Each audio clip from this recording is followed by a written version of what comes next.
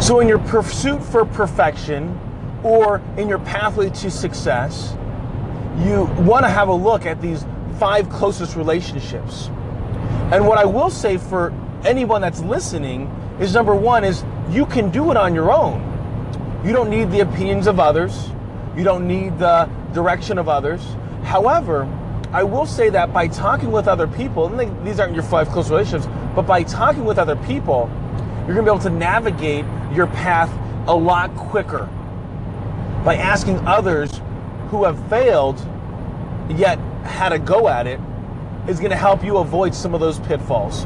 As you talk to those that have maybe navigated the waters and they did it successfully, you can then now chart your course somewhat similarly. One thing that I would say though, as you talk to more people, is do not compare their chapter 25 to your chapter 1 or your introduction of your life story. Because oftentimes what happens is people, as they talk to others, they start comparing their lives. And they say, this person was married, they had children, they had motivation, they took out tons of loans from the bank in order to make their business go, and they had all this pressure to make them succeed. And they say they did it at a different age, and you might be at an older age.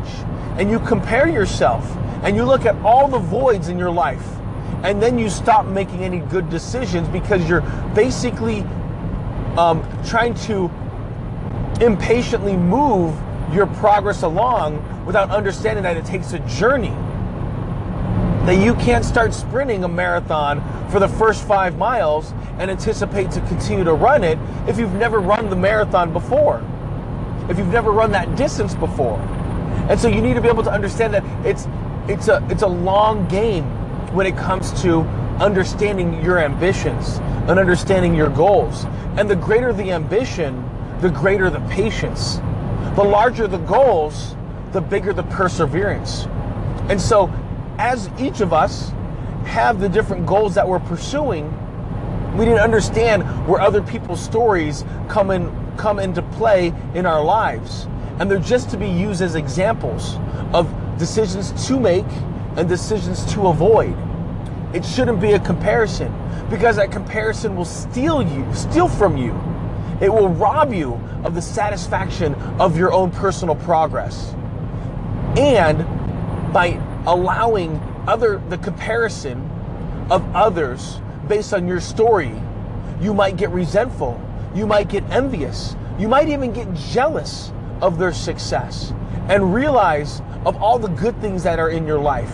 And the moment that you ignore all those good things in your life, you might find yourself wishing for better things and not realizing that you have great things in front of you. You might have some phenomenal relationships, but yet you ignore those relationships because you want more. And instead of appreciating those intimate relationships, you question why they aren't something different, why they aren't someone different. In this thought process of you battling it through to chase your goals, to achieve your ambitions, you might find yourself wanting a partner, a co-pilot, if you will, if we continue on this analogy of a journey. This co-pilot is in that front seat. They're alongside with you for the ride. They're a believer that you know the way to go. And if you get lost, they don't mind being lost with you.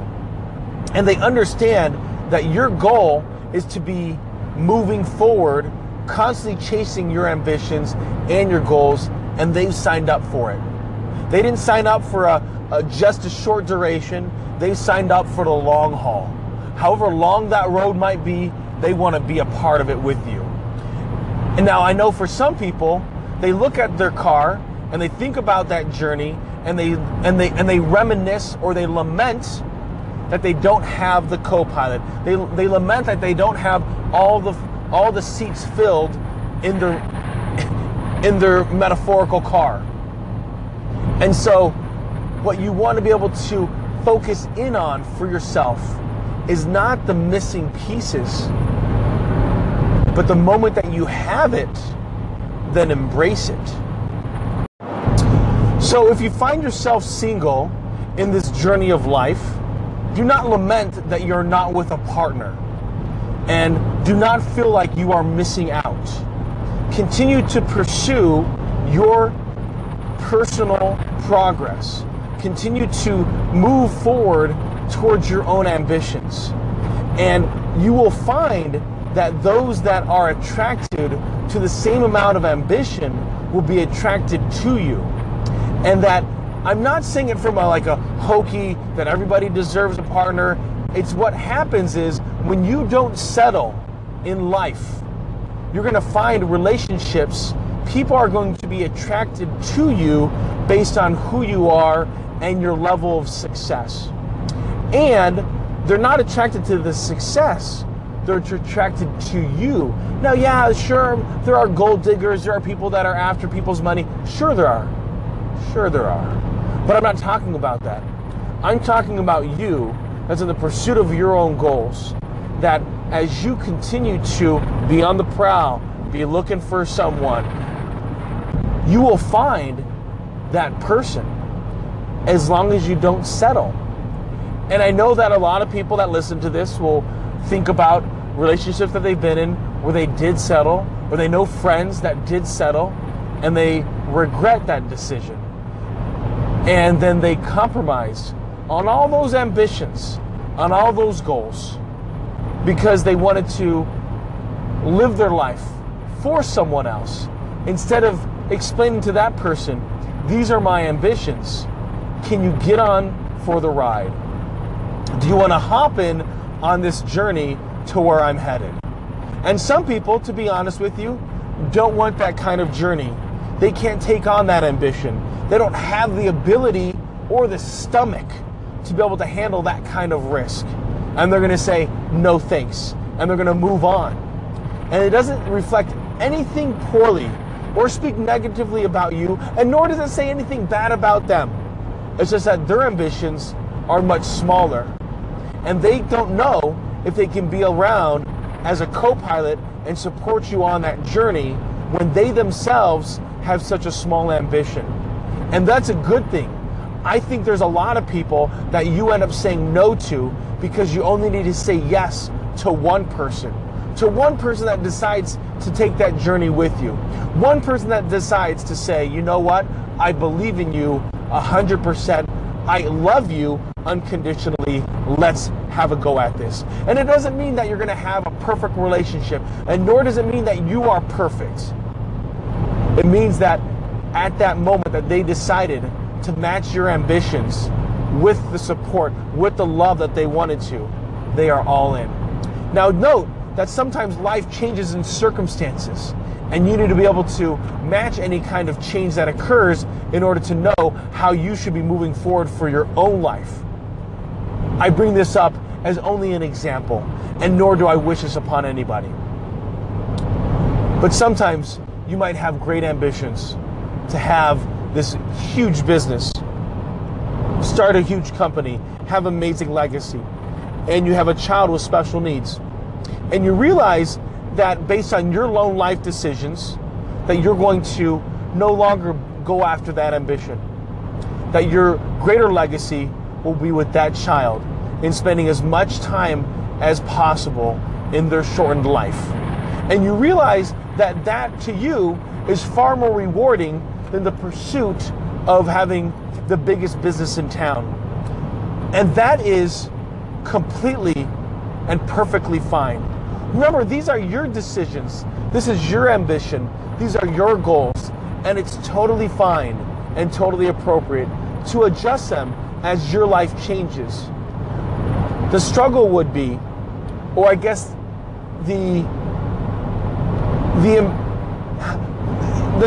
here's the struggle, is that you would lament not spending more time with that child and continue on the course of building the biggest business, or the exact opposite, you spend more time with that child and you lament not building that big business. You make the decisions as you see fit in your life, and we must understand that we all have to adjust with the deck that we're given, with the hand that we're dealt. All right, so as you think about this personal relationship, because again, we're talking about our 5 closest relationships. And right now I'm talking about that most important relationship, a spouse, a significant other, a partner, a boyfriend or girlfriend. And in this scenario, I want you to understand that if that relationship falls apart, you can pick up the pieces and you can still have your ambition and your goals and still be single. And if you find yourself single, wanting that relationship or one like it, is you can have both. Don't settle. And understand that you want to live in the abundance of the word and not at the tyranny of the word or. So for example, you can have your ambitious goals, your career pursuits, and have a successful relationship where you're there. Oftentimes, it's the quality of our engagement, sometimes not the quantity. Other times, it will be about the quantity of our time versus the quality. For example, you might go to your child's play, and their part is 2 lines. So you sit through an hour of a high school or middle school play to see your child perform 2 lines. Not anything that's earth-shattering at the moment. Doesn't move their life towards a life of acting and pursuits. But what it does do is it makes sure that they know that you care because you took off on a Friday afternoon and got your butt in a seat at 3:30 in the afternoon. That's what it says to that child. And so although it doesn't seem like an amazing quality of time, because again, you're sitting in a theater and you're watching, 20 rows back. You can barely see them and they can't even see you.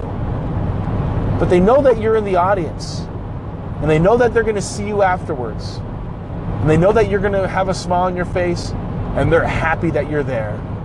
So it's the quantity of that time in that moment that it happens. And many times children spell love, L-O-V-E, they spell it T-I-M-E. They want that engagement. They don't want it with you stuck on a phone, looking at work emails, or behind a computer screen, looking at work emails, or even playing your own video games. They want that one-on-one conversation. And what's interesting, if you think about your profound moments as a young person yourself, you might find that the conversations that were dear to you were completely spontaneous, and they weren't thought of ahead of time. I remember talking to my father back when this is recently. So I was talking to him a few years ago about a profound conversation we had when I was 15 years old.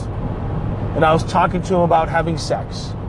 And I remember talking to him in the car about having sex, and his response to me was, you need to have decisions based on your own life and not base any of your decisions of what you decide to do based on my life. I'm totally paraphrasing. I don't have a perfect recall 20 some odd years ago, but that's basically what he told me. And a few years ago, I remember telling my dad about this significant car conversation. I can still mentally visualize we were sitting in a parking lot in England, waiting for my siblings to get out of school in Abbott's home. That's where we went to school. I was a sophomore. It was late at night. It was dark. We're in his car. I'm in the front seat, and I'm just chatting with him. And he totally does not recall that conversation at all. Because for him, it was one of many conversations that he had with me. It wasn't one, it was many. And so for me to be able to come to my father and talk to him about sex, which is typically a very taboo subject from a child to parent relationship, for me it was totally normal. But that familiarity, to be able to come to him with a very delicate conversation, came over years of building a relationship that he was open to a conversation.